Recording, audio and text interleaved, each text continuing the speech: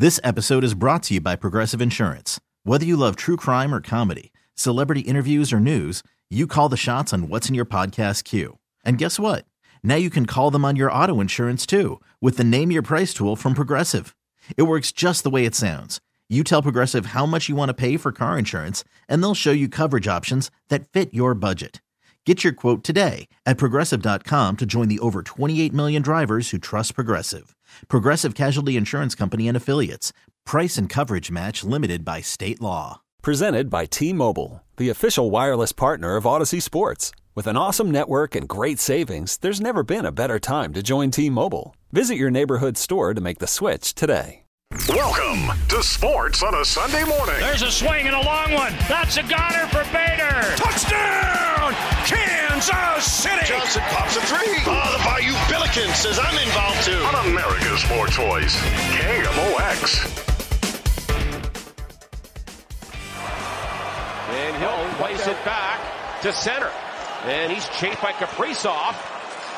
Risky play, got away with it. Now for Shen. Drops it to O'Reilly. He comes in. And around back. Shoots. He scores! And the Blues win! The captain gets it done!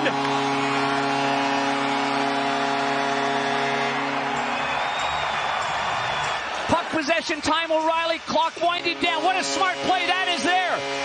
And with that lack of curve on his stick, he's able to get it on the backhand and elevate it so quickly. Wow! Wow, indeed. What a goal that was by Ryan O'Reilly. A backhanded wraparound to beat the Minnesota Wild yesterday, 3-2 in overtime. We're going to hear from our gentleman, Craig Berube, and also Ryan O'Reilly, who scored that goal in just a moment. News just in from the Cardinals, as Mike Schultz said, let's wait till there's an official announcement. And they have officially placed Tyler O'Neill on the 10-day injured list. He has a right groin strain, according to the club. And Lane Thomas has been recalled to the ball club. So O'Neill goes to the IL. Lane Thomas is up. And they've also recalled Johan Oviedo from the alternate training site. Oviedo, if you know and you've been following me, I think this guy is very special. He has been recalled. Jake Woodford optioned to the alternate site following yesterday's game, and Oviedo is up. So O'Neill on the IL, Lane Thomas has been recalled, Oviedo has been recalled, and Woodford optioned to the alternate site. We'll hear from John Mozeliak at 11:30. Back to that goal. So what a goal it was. What a great play. What a team. Starting to warm up a little bit. Are they? I don't know. Judge for yourself. But for right now, they are in a playoff spot. And here's Captain Ryan O'Reilly after his tremendous goal with 2 seconds on the clock in overtime. Did you know how much time was left when you took that shot? Not like I had a general idea. I kind of, as I was coming out of the zone, I saw we didn't have much time left and still had time to make a play, obviously. But yeah, I knew kind of when I was coming towards Shenner that I got to finish something at the net here and try to attack. And yeah, luckily the timing was good and we got it. And it didn't look like there was going to be much time for you guys to make a play when Dunner's in your own zone with the puck there. I mean, that pretty much had to transpire quickly, didn't it? Yeah, they were the pressure that he was having from him. I wasn't sure. I was just hoping he could get it up to one of us there, and he obviously made a strong play, get it to Shenner, and yeah, the mindset was get something to the net and get something quick. So it was, that's the way overtime works. It's a little hectic. You never know what's going to happen, but yeah, to be on the winning side of it's always good. What's going through your head as you're circling the net, or is anything going through your head? Is it just all instinct at that point? No, I kind of Shenner had a good play. I kind of go into that first forward, and I was thinking about taking it to the net there. And I just saw him kind of Talbot kind of come to the post more and challenge it a bit. So I just wanted to get something around weak side and elevate it, and definitely I got under it. But yeah, I was just kind of I knew there wasn't much time, so it was just I knew I had to shoot something and. Give it a chance. Ryan, what would you have said if somebody would have told you you'd win the first one 9-1 and tonight you'd score in the final minute of regulation and win an OT? Yeah, it's crazy this time of year. I think in general we didn't have. We knew they were going to come hard and adjust, and kind of we started slow, weren't great in the second. Started to find it a bit, and again we kind of stayed resilient. I thought Hoff came in and made an impact. The way he shoots the puck is so deadly, and just makes two unbelievable plays, big goals for us to come in and do that after being out for a couple. Was a huge lift, I think, for us and the team and him too. So it's. Some good things happen. As a team, we stuck together well and found a way to grind out these much-needed points. So it was a good weekend, but still a lot of work left. Ryan, these last couple of games or days had to have been tough for him to sit out. Veteran guy, he was brought in here to make an impact for you guys. As a captain, what do you say to him when he comes into the lineup? Anything along the lines of keep your head up, we need you, just something along those lines? It's got to be tough. Yeah, no, absolutely. I think, I think it's just kind of, making sure he knows he's a big part of this team. And, he is. You could just see it out there. You did a lot of good things, physical. And, he's one of the best shooters in the game. And, he came through for us. And, I think it shows the depth that we have. And, we're a deep team. And him coming in, making an impact was huge for us tonight. Let's do two more for Ryan. Ryan, you kind of talked about this earlier, but wondered if you could elaborate. Why was this so much tougher tonight? Well, you can just tell, yesterday, everything seemed to go well for us. We were just scoring, we're flying, and, you get a couple, you start playing looser and just you're getting bounces your way. And tonight, you knew that you could see they were stingy, and they did a good job of keeping us to the outside. We didn't have a lot of shots on net. It was tough. They defended really well tonight, but that happens, and we stick with it. We don't break. You could see we kept putting it in and working, and finally we get one and get into OT, which is just it's huge in a game like that. Very good. Just want to ask you your thoughts on being in fourth place right now. You're in the playoffs. I know we don't want to watch the standings too much. We know that it's going to be a tight race, no matter what. And every game is so important. Every point is so important. I think for us, the focus is next game now. We got these guys again, and again we got to keep climbing. We got to keep climbing and solidify a spot. So it's going to be tough. We don't want to look at it now and be satisfied. We got a lot of work ahead of us. Thanks, guys. All right, thanks, Ryan. All right, our thanks. There's the captain, Ryan O'Reilly. Here's Coach Craig Berube on that huge win for the team. Craig, would you say that Mike Hoffman responded tonight for you? Yeah, 2 goals. I thought he played well, and he used his shot well tonight, obviously, and he actually had a couple good looks in overtime, too. Craig, why was it more difficult? You had to figure it would be after you put 9 on them last night. Why was it more difficult generating offense against this team? They checked well, I thought. I thought that they had numbers on the puck in all 3 zones. They were more urgent. I didn't think we executed overly great all game, but just when you're play aggressive and you have numbers on the puck, especially in their defensive zone, it's hard to generate a lot of times. It's pretty tight out there, but our team stuck with it. They just kept battling and found a way to get a tie and then get the win. As overtime's winding down and Vince Dunn actually had the puck beyond the blue line, are you thinking you're going to shoot out there?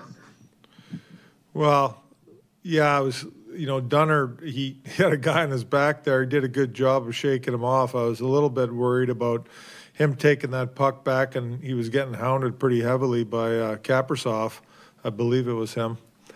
So, I was looking at it that way. Don't turn it over, but he did a good job of being strong on the puck, and we transported it the other way, and we ended up scoring. Craig, who knows what's going to happen with the trade deadline, but is Hoffman a guy that can contribute to this team and help and fit the system? Yeah, of course. He's contributed this year a number of times. I thought, like I said, he played a solid game. I thought he competed hard tonight and worked hard. He was on the body tonight, and he ended up scoring a couple goals. But he has the ability to, put the puck in the net with a shot, and he's got good talent. And when he puts his mind to it and he competes hard and works hard, he's a good player. I thought he was a good player tonight. So, yes, he can help our team. You count on a guy like O'Reilly for a lot, but when you see him score like he has lately, that's just got to be an added bonus for you, doesn't it? Yeah, he has a lot of pride, and he takes it upon himself when, we're not scoring goals. We went through that streak where we're not scoring a lot, and he takes a lot of that upon himself. He's done a great job, in my opinion, of, playing consistent hockey throughout the season, through the good times and the bad times, and he's producing for us on a nightly basis. You feel like Billy responded well tonight after his last game? He was outstanding in that tonight. He made some big saves. Craig, how tough is that decision? Some people might say roll with Binnington, but you got to get some rest. How tough is the decision? It's not that tough, to be honest with you. I mean, back-to-back games, Ville Husso's come in and won games for us, and I get there's some, a couple games where maybe he's not as good, and, he's a young guy still learning and growing, but, it's not that hard of a decision. We have, two capable goalies of going out there and winning hockey games, and on back-to-back nights, it's the right move, in my opinion. Greg, what did you see from your defense tonight? Did you get what you wanted out of it? Well, yeah. I mean, what do you mean by the question? Like, they were good. I mean, they played a solid game. They did a good job in front of our net. I thought battling and doing things. They're overall. I mean, we didn't get enough shots through. I didn't think throughout the game. I don't know how many blocked shots Benny had, but it seemed like we got too many shots blocked, especially in the second period. I thought that we had a bunch of zone time and, in the offensive zone, but we didn't get enough shots through. But overall, our D, I thought, were pretty solid all around. Playing aggressive, getting up in the play, killing plays, all the stuff they need to do. Does Parayko look like he's getting a little more comfortable as he goes through each game here? Yeah, listen, it's going to take a bit for him, but he's helping. He's doing a good job out there. He's not 100%, but he's helping, and he's a big body. Like I said, he kills plays, uses his feet.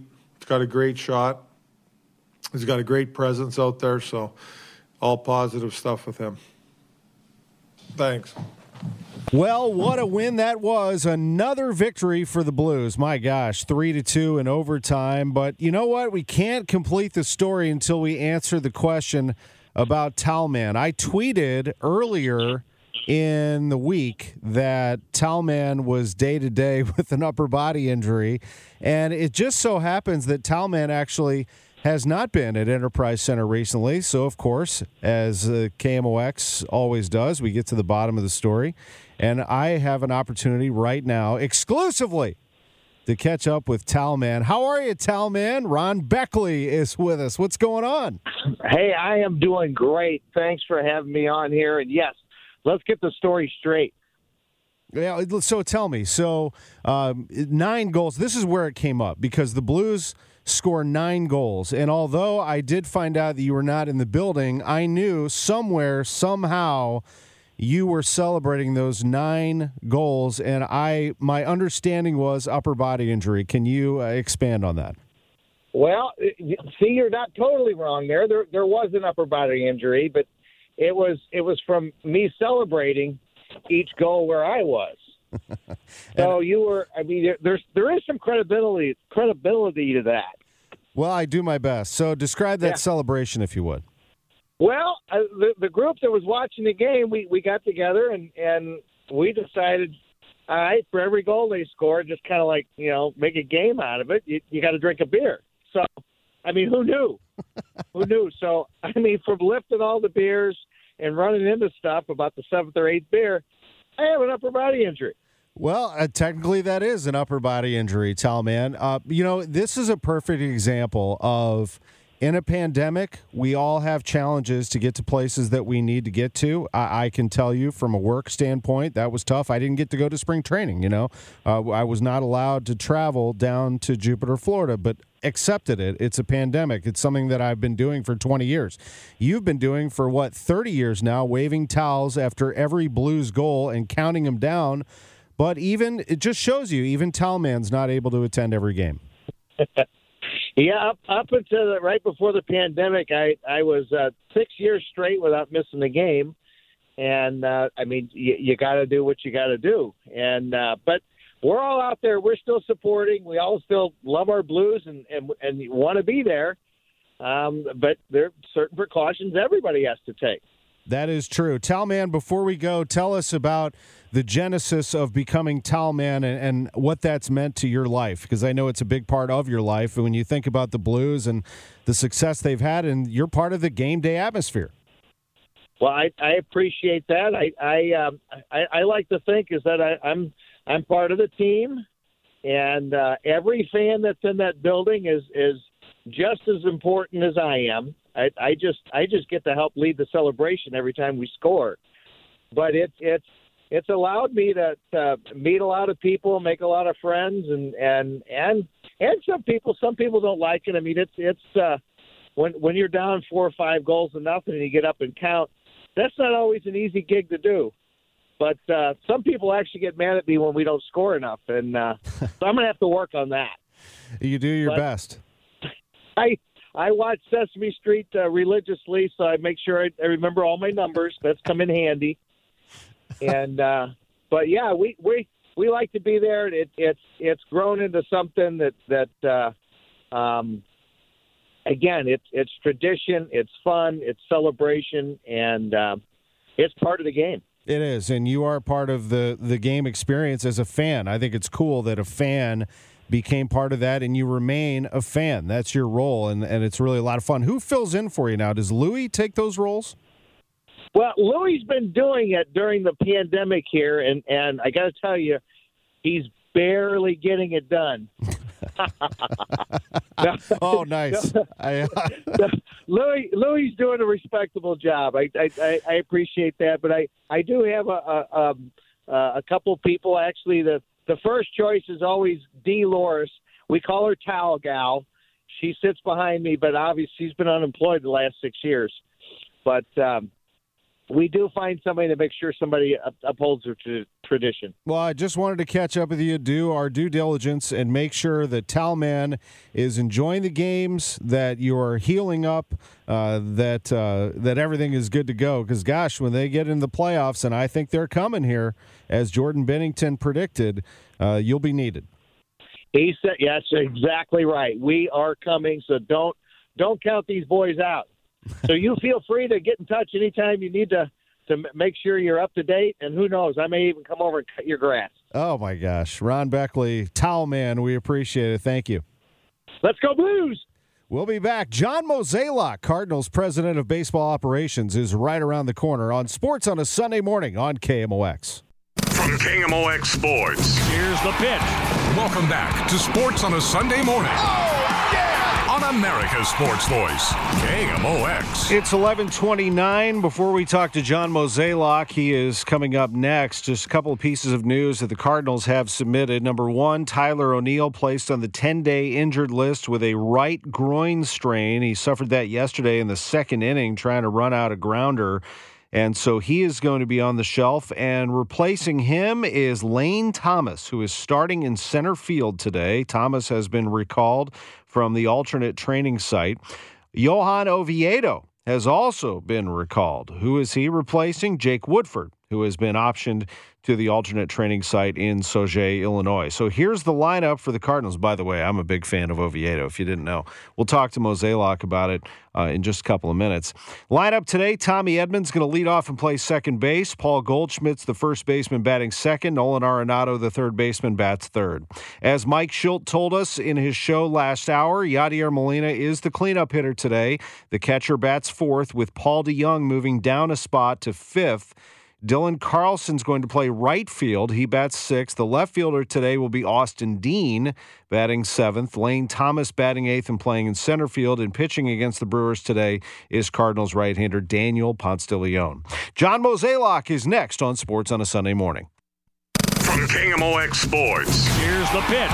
Welcome back to Sports on a Sunday Morning. Oh, yeah! On America's Sports Voice, KMOX.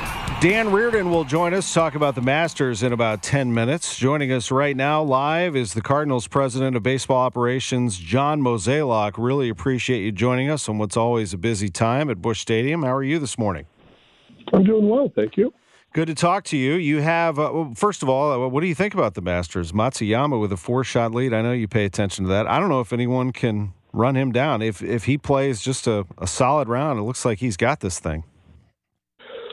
You know, it's funny you say that. Literally, I'm looking at the leaderboard as we're speaking. I was over at the alt camp this morning and, watching KK pitch. And so I had not even looked at any of this. And my pick was Justin Thompson.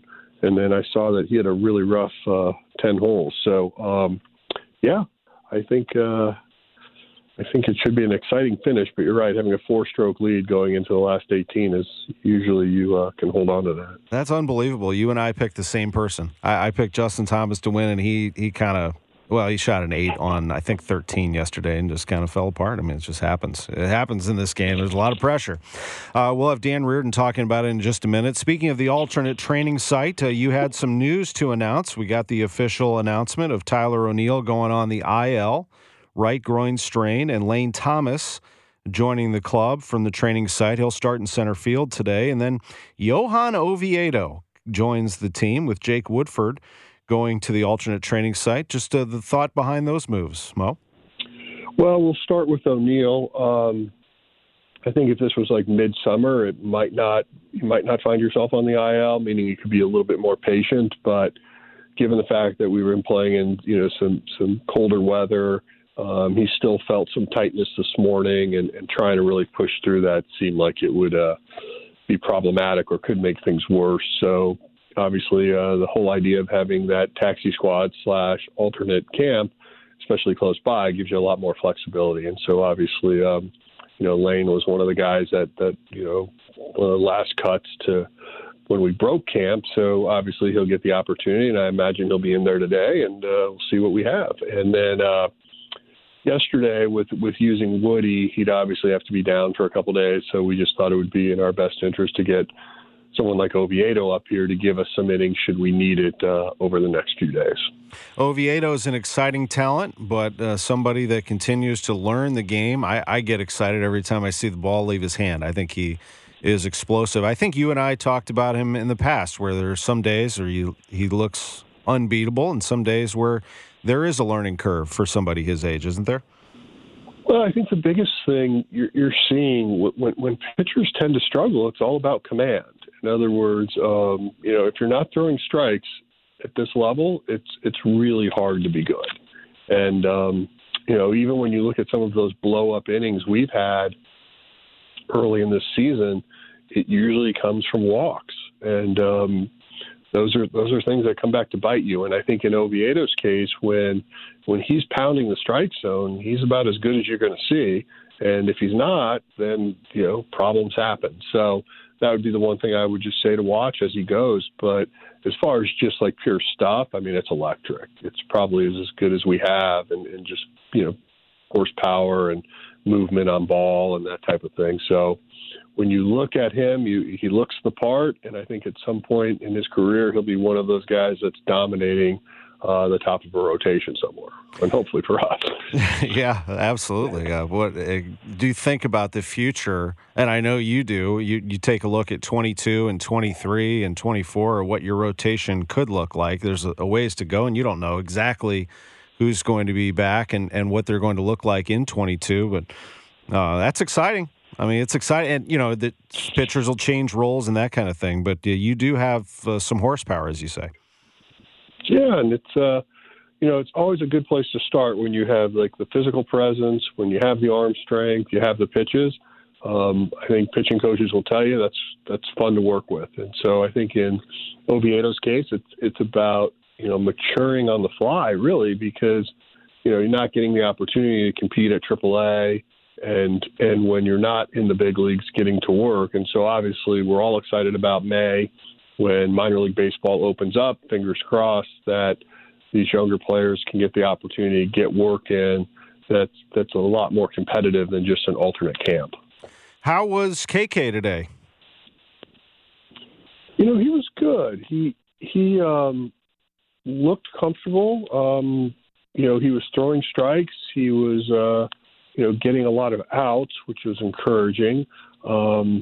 And brief conversation with him as I was leaving, he said overall he felt pretty good and was just excited that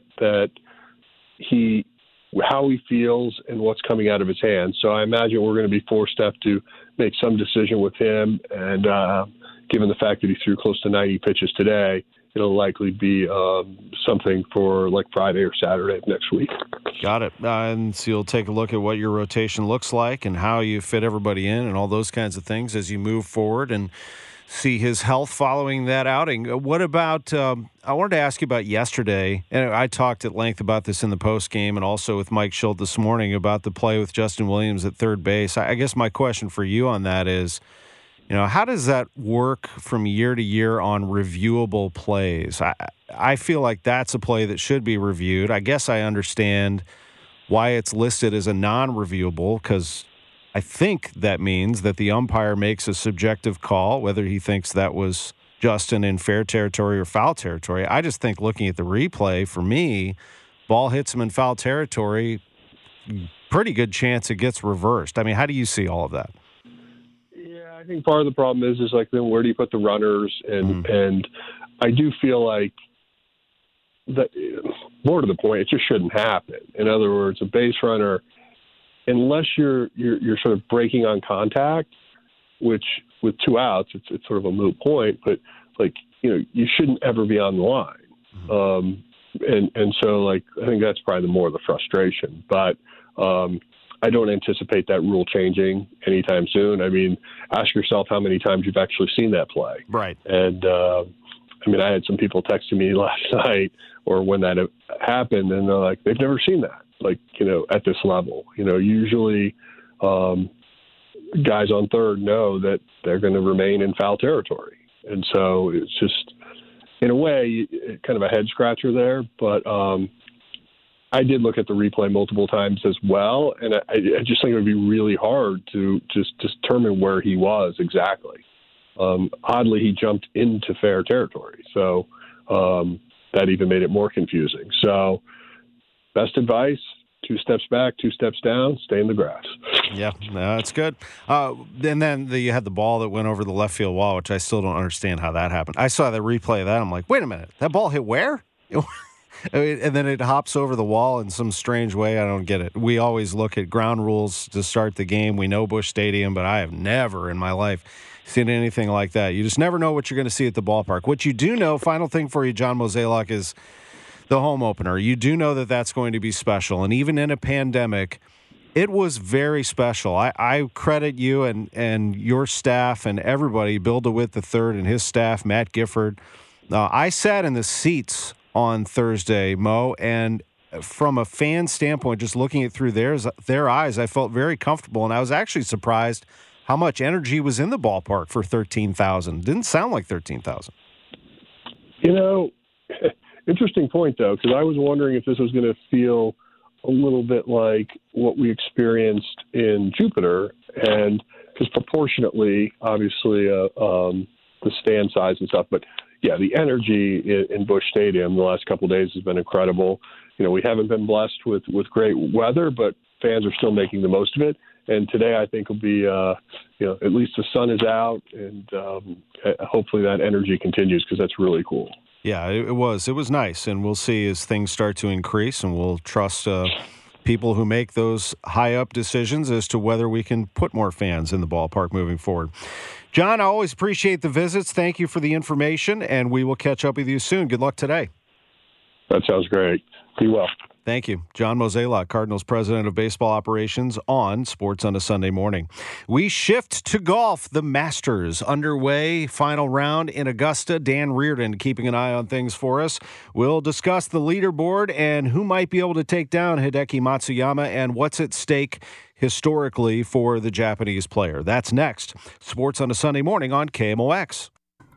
From KMOX Sports. Here's the pitch. Welcome back to Sports on a Sunday Morning. Oh, yeah! On America's Sports Voice, KMOX. We are back with KMOX golf editor Dan Reardon in our final segment to discuss the Masters. Good morning, Dan. How are you? Doing fine, Tom. I'm hoping next year at this time I'll be talking to you from a more distant location. That's right. So people understand you are covering the Masters. They do a fabulous job digitally during this pandemic to keep you all informed and let you participate in sessions with the players, don't they? Absolutely, Tom. I think the web, the app that's on the web is a really good app. But if people could see the access that I have as a credentialed member of the media, they would be very envious. That's awesome. You are, and KMOX has had a credential in Augusta for, gosh, how long? Do you remember your first Masters, Dan? Easy to remember. 1986, Jack Nicklaus wins the sixth green jacket. Wow. What an incredible moment that had to have been. What a beautiful ceremonial tee shot this year with Lee Elder and Jack Nicklaus and Gary Player, Dan. I mean, it stirs up a lot of emotion watching those three, and especially Lee. It is, but I will also say, that, and certainly Lee Elder was the headline this year, and they do that so well at Augusta. But I have to say that Gary Player, when he threw the little leg kick after he hit his tee shot, I thought that's so typically Gary, and he is so fit at age, I think 84, that he's amazing to sort of watch. He's incredible. I mean, what does he do, like 100 push-ups a day or something? I asked him, I said, I need to change my diet a little bit. I had him on the air one time, and he said, fruits and nuts, my boy. Fruits and nuts. Bananas. Yeah. Oh, he's awesome. So Hideki Matsuyama is awesome, and he has a 4-shot lead, separating himself from the field. Xander Schauffele, Mark Leishman, Justin Rose, who led for quite a long period of time, and Will Zalatoris, who I find to be a fascinating young player in his first Masters. Can any of them run him down, and could it possibly be Jordan Spieth making one last push? I'll hesitate on Spieth because I have a rooting interest. I always root for Jordan. History says that Hideki wins this championship. You and I have been doing this on the air for a long time, Tom. My Sunday morning analysis says he's no better than 50-50 to finish the deal, even with the 4-shot lead. And here's why I say that. First of all, yesterday he played 7 holes, 6 under par. Okay, the other 47 holes he's played in this championship, he's 5 under. So we know that his lead has been built out of a really intense burst of scoring. That doesn't continue. I mean, I don't. Hideki is not Tiger Woods or Jack Nicklaus or anything like that. So he's going to come back down to earth. Second factor: over the first 6 holes of this championship, Hideki is even par with only 1 birdie. Okay, so right away he's vulnerable to the rest of the field going out. Now, if he plays against his profile, then I'm completely wrong. But I can see his lead maybe not being lost. In other words, he may play par for the first 6 holes, but I think people come and get him. And who's going to come and get him? Well, Xander Schauffele, over that same stretch of 6 holes, is 6 under par for the championship.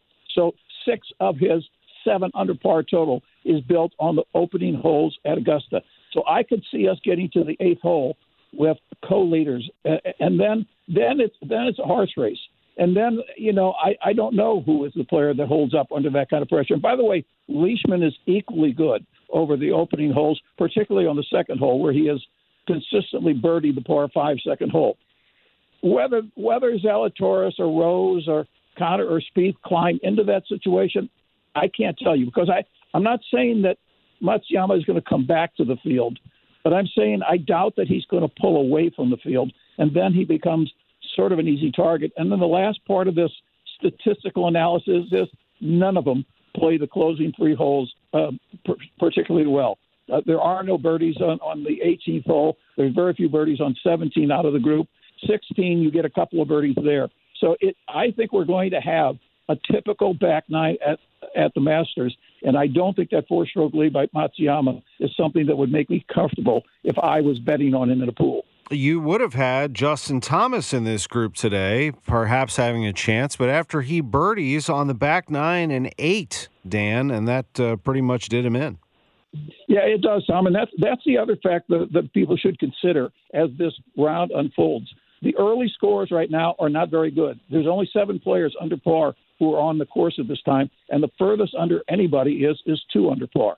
So even though yesterday that 65 made the course look gettable, and there were great scores both on Friday and some yesterday on Saturday, it looks like now with the sunshine and very little wind, the course has returned to mostly its Thursday personality. And so there is that bite in the golf course, the kind of bite that Justin Thomas ran into, the kind of bite that many of the players ran into after the break when the weather came in and softened the greens and slowed them down, and nobody seemed to adjust to that other than Matsuyama, who played just brilliant golf. It wasn't his putter that was hot. It was his iron game that was hot. He didn't have difficult putts to get 6 under par over a 7-hole stretch.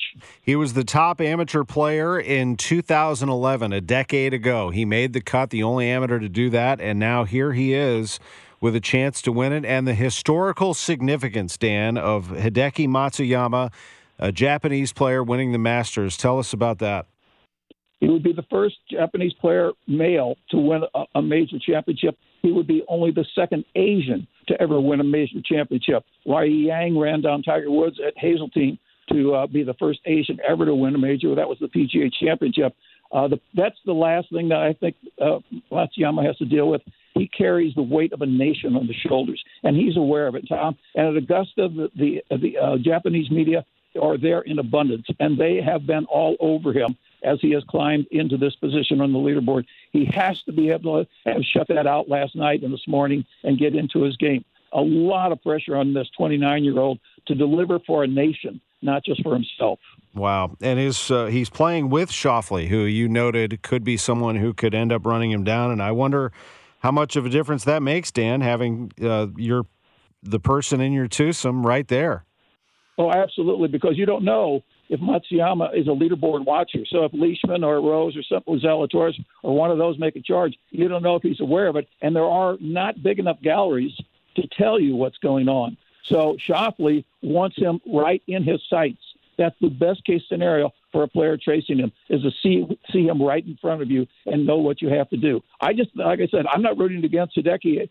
A wonderful young man, great swing, not the best putter the world has ever seen. But I think the finish is going to be better than people expect. I think it will be, and, I just pull for a great finish. And if it's Hideki Matsuyama, I'll be thrilled for him and what he did for a nation and for golf history. And whoever it is, it's always a great finish at the Masters with Jim Nantz in Butler Cabin. Dan Reardon, always on top of it for us. We appreciate it very much. Thanks for joining us on Sports on a Sunday Morning. Enjoyed it, Tom. And one other note, a new hole location for the final hole on 18. Yes, so keeping an eye on that for sure. Cardinal baseball is coming up at 12:20, and we'll be watching it all for you. Masters, Cardinals, everything else. We appreciate you joining us, folks. Great guest list today. Thanks to producer James O'Sullivan. I'm Tom Ackerman. Enjoy the game. Joe Pott has pregame at 12:20. You could spend the weekend doing the same old whatever, or you could conquer the weekend in the all-new Hyundai Santa Fe. Visit HyundaiUSA.com for more details. Hyundai, there's joy in every journey. This episode is brought to you by Progressive Insurance. Whether you love true crime or comedy, celebrity interviews or news, you call the shots on what's in your podcast queue. And guess what? Now you can call them on your auto insurance too with the Name Your Price tool from Progressive. It works just the way it sounds. You tell Progressive how much you want to pay for car insurance, and they'll show you coverage options that fit your budget. Get your quote today at Progressive.com to join the over 28 million drivers who trust Progressive. Progressive Casualty Insurance Company and Affiliates. Price and coverage match limited by state law.